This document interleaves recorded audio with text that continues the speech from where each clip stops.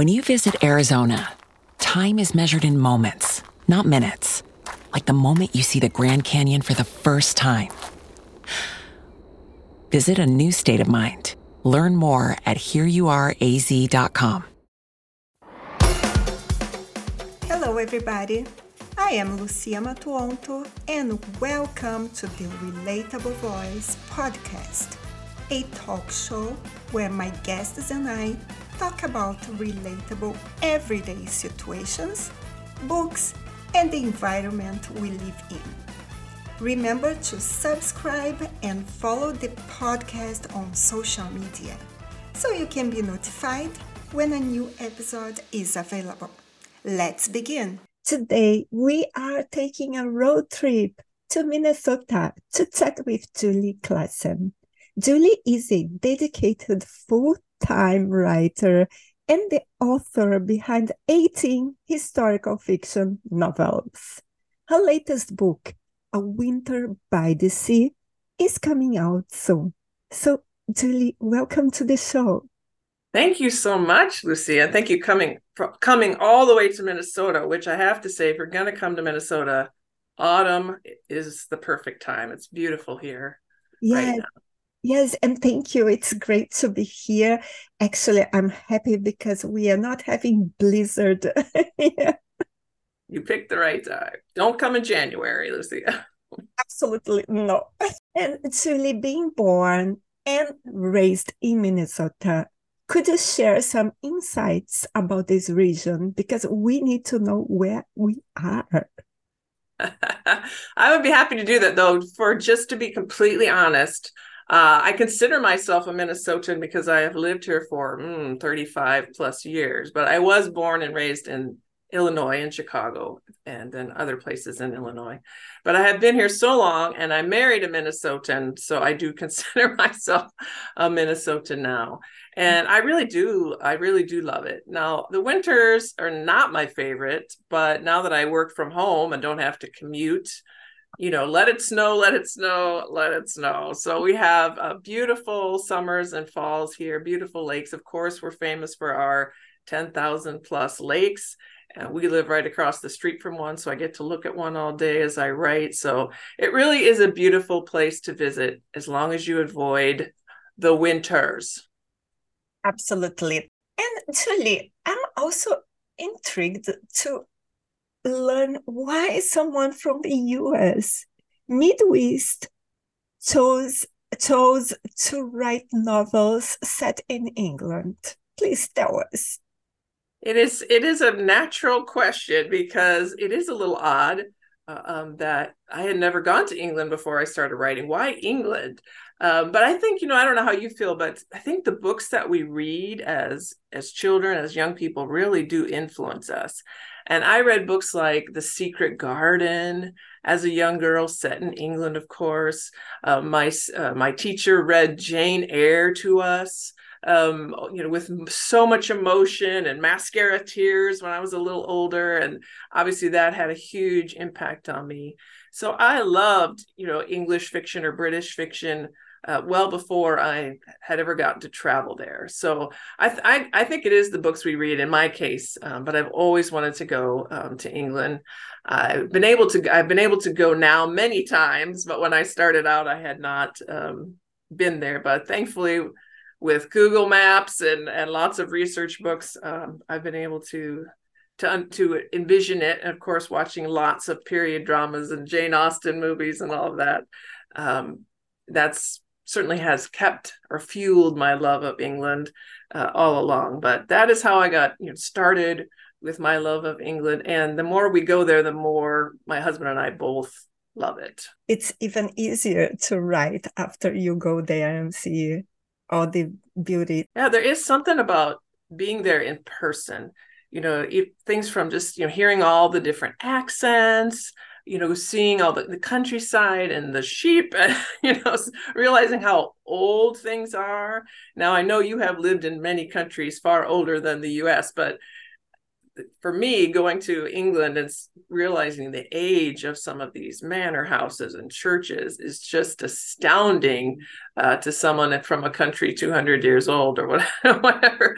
So that part is really, it's really come home to me after visiting there as well. So we learn something new every time we go. Mm-hmm. And also, since your novels feature British accents, I have to ask, Julie, can you mimic a British accent yourself? Can I? Can I? Yes. Will it be good? No. It'll be very bad. Let's see if I can try. I can try it.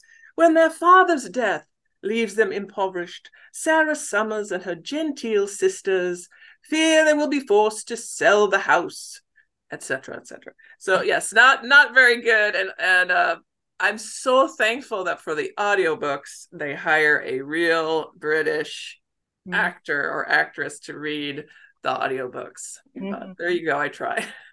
Yeah, but it was better than mine. I can even try. It was good. My kids make fun of me a little bit. I got a text from one of my sons the other day saying something governor, like some Cockney accent. Does that sound good? Governor? I'm like, oh, that's really cheesy. That's like Mary Poppins, Dick Van Dyke accent. So yeah, we try to avoid that. But my kids do like to tease me about my love of British things. And actually, many readers like myself see historical fiction as a kind of time machine. How would you explain the fascination of taking readers on a journey to different times and immersing them in the past through your novels? Oh, lovely question, Lucia. And I think that is why so many authors like myself and so many readers do love historical fiction, because you get to go to another time and place. And obviously, since those of us who are writing historical romance are not necessarily painting that world, as gritty or as difficult as it really could be for someone. We focus on people usually with some money, with some connections, they usually have a home. It can be a wonderfully romantic time for someone, with those things, with money and with their own house and livelihood and their future ahead of them. Obviously, it can be a very hard time if you didn't have all those things. And I know when I was a young author writing and first watching all those Jane Austen adaptations, Mr. Darcy, and all those things, I wanted that life, the long gowns and the men in the long boots and the balls. Now I have done enough research about what it was like to live there, that though those things happened and those were wonderful romantic parts of that life, there was also really hard times in terms of the medical care, the sanitation, they didn't bathe much. But we don't focus, most of us authors do not focus on the grittier sides of that life. Maybe a little to give some realism, but we still want it to be that romantic escape that readers love. And so do I. I love that. I love to watch period dramas and read historical fiction myself. Hey guys, it is Ryan. I'm not sure if you know this about me, but I'm a bit of a fun fanatic when I can. I like to work, but I like fun too. It's a thing. And now the truth is out there. I can tell you about my favorite place to have fun. Chumba Casino. They have hundreds of social casino style games to choose from, with new games released each week. You can play for free anytime, anywhere, and each day brings a new chance to collect daily bonuses. So join me in the fun. Sign up now at ChumbaCasino.com. No purchase necessary. VGW Group. Void where prohibited by law. See terms and conditions. 18+. Yes, and in fact, what you said makes a lot of sense, because usually we always see the romantic side of that period of time. But I read some books and I saw how things were so difficult about everything, like doctors, hospitals, and many other things. Nowadays, things are so much easier that we Yes. for granted, I think. Yeah, in a way, it's been a good reminder that, now I don't say I wish I lived back then. I'm very glad to live now, but it's still fun to take that time machine, as you say, back for novels, as long as we can come back here for medical care at our nice houses with hot showers, and all of that too. Julie, what inspired you to become a writer of historical fiction?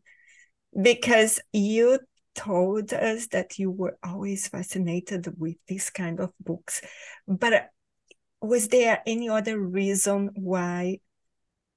Well, I always wanted to be a writer. I knew that from a very young age.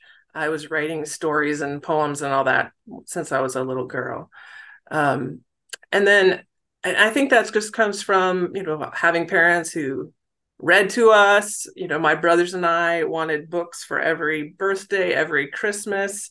I'm kind of sad that my own kids were not so much like that, but we grew up valuing books and valuing stories. And then in terms of the historical side, I would love to give you some really deep intellectual reason, but the real truth is, in terms of why I'm writing in this particular historical time period, is because I fell in love with Jane Austen's world and Mr. Darcy and her wonderful, witty Elizabeth Bennet and Mr. Knightley and all of that. That is why I specifically am writing in this Regency era, and thankfully lots of other readers and writers love it as well. So I get to stay here, which is a wonderful world to live in. So I'm gonna stay here. So that's why. Mm-hmm.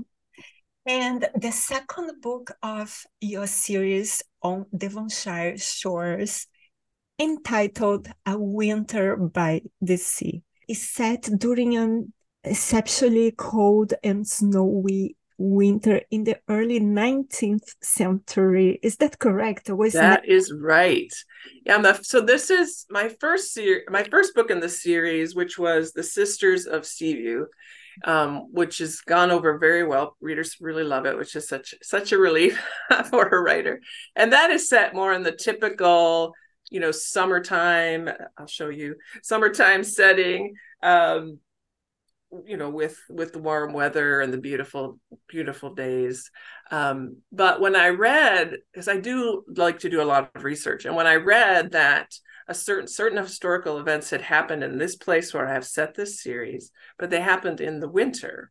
So a few months when the first book ended, there is a historical thing that happened. The Duke and Duchess of Kent came to Sidmouth, where my first book was set, and they stayed in the neighboring house, right where I have set my characters in the series. So when I read that, so these are the parents of the future Queen Victoria, and when I read that they came to Sidmouth, and they had so many staff with them that they had to send them out elsewhere to live. And in the first book, my poor genteel ladies have had to open their seaside house to guests to make ends meet. So they take in some of these staff members of the Duke of Kent, which of course leads to romance and also some danger and intrigue. So I loved being able to include that historical piece. So the Duke and Duchess of Kent are very minor characters, but readers get to get a little glimpse of a little piece of the childhood of the future Queen Victoria, which was really fun to write. Plus, some really sad and striking things happened within that royal family during that visit.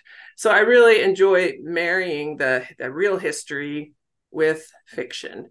And then I always have an author's note that kind of explains what's real and where does the novel take over. So I've really enjoyed getting to do both the nonfiction piece, but sticking with a really good story. I agree. And I think historical books are more than just entertainment, because we can learn so much. And your novels let readers explore, for example, lifestyles and habits of people from different eras. And this is magical. As you blend fiction with nonfiction, for sure, we will always be learning something different. I think readers really do like that. And I'm that way myself. I read very little nonfiction, um, except for my research. So I'm reading tons of biographies and nonfiction for the readers. And then I hopefully just put enough interesting things, historically based things into the novel. But that's how I would prefer to read, is through a story, because we all love, well, most of us, I think, love stories. And so I do hear from a lot of readers who enjoy that they can learn some history as well along the way of a wonderfully compelling story, if I've done my job right. Mm-hmm. Exactly. And Julie, research often leads to interesting discoveries. And Yes. can you share any surprising historical facts that you stumbled upon while researching for your books? There's always something surprising to me, and I do like to bring them out when I can. In this series, set on a seaside, and I was surprised to learn that they had really strong beliefs about the medical value of bathing in the sea, of being in seawater. And they believed it would cure all kinds of ills. So people flocked to the seaside to bathe, not only in the actual ocean, but then they would also bring in huge indoor baths full of seawater, warm and cold, and that type of thing. So that's why so many people would go to Sidmouth and other seaside places like that. They would even drink the seawater, which we would think of not a good idea, but that was, I've read articles where physicians are recommending how much seawater to drink, what to do if it makes you feel a little nauseous, take some donkey's milk when you're done. So those kinds of things I find really interesting to work in some of the beliefs of the past that we would probably raise our eyebrows about now. And they also believed in sea bathing year round. So in the second book, we still have people sea bathing. We have, evidence of Elizabeth Barrett Browning and other famous authors and figures throughout the years bathing. Going in the ocean in the dead of winter because it was, reported to be good for their health. So that is just one example of something that surprised me when writing this series. This is the story of the one. As head of maintenance at a concert hall, he knows the show must always go on. That's why he works behind the scenes, ensuring every light is working, the HVAC is humming, and his facility shines. With Grainger's supplies and solutions for every challenge he faces, plus 24/7 customer support, his venue never misses a beat. Call quickgrainger.com or just stop by. Grainger, for the ones who get it done.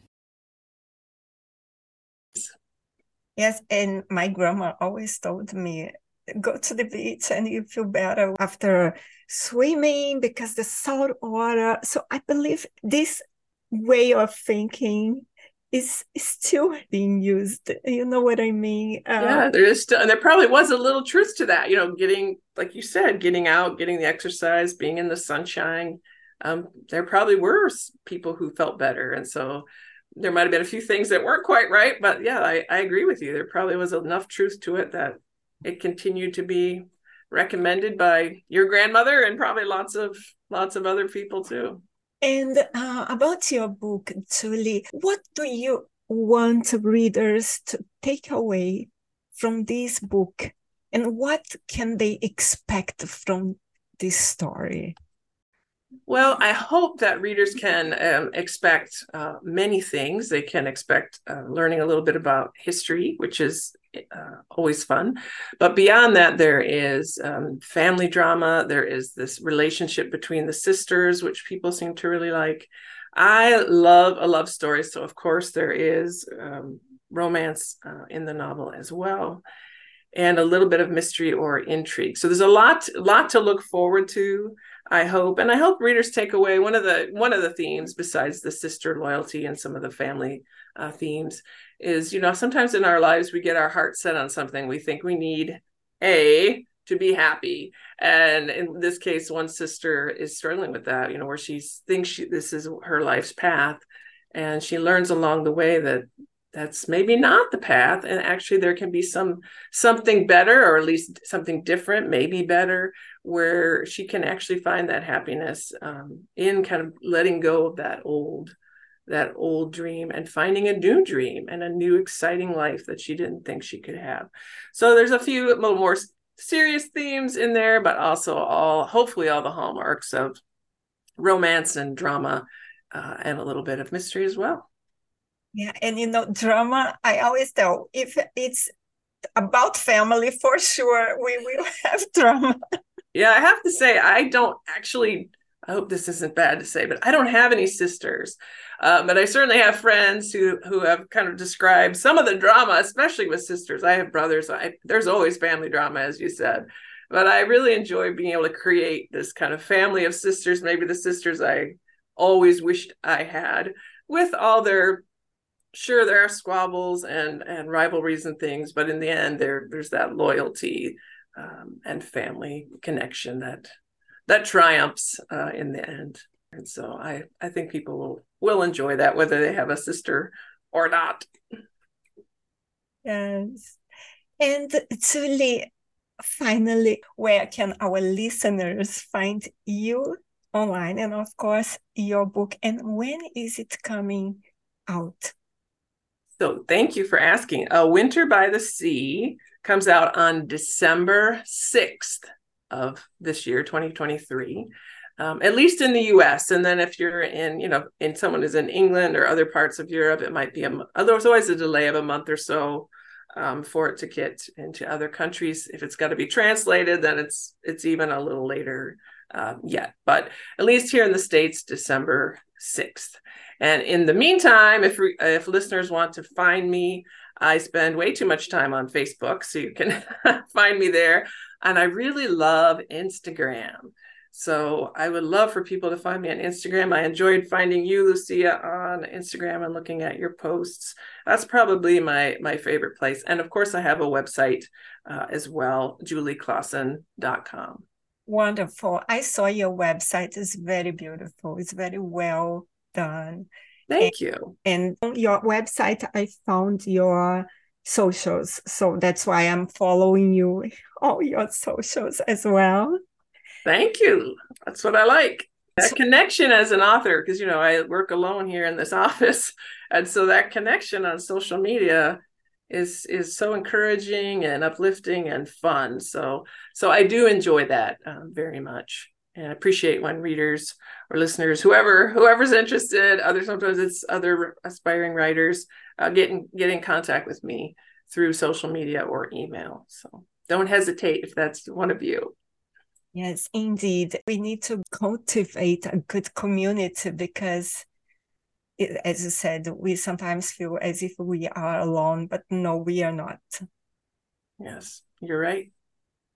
And it makes this journey so much more enjoyable to make those connections. Whatever we do, I think that's true, that those connections make life more pleasant and more meaningful. Yes, more meaningful. I love exchanging this beautiful energy. I think it's so good when you talk about books, because we always find something that we relate with. Books start conversations and people love to, whether they like it or not, it's always a good conversation starter. And yeah, I agree. Yes. And Julie, thank you very much for being a part of the Relatable Voice podcast. You are very welcome, Lucia. Thank you so much for inviting me. Of course. And also for our listeners, don't forget to look out for Julie's featured in the Relatable Voice magazine this coming October.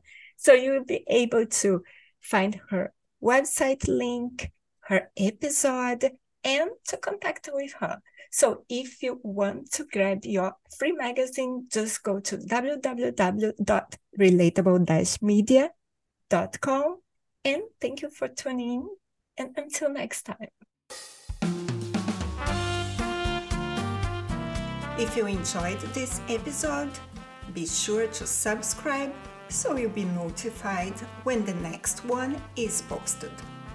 Please rate this podcast and share it with your friends. Thank you for listening, and remember, relationships don't exist. Relating does. Until Until next time.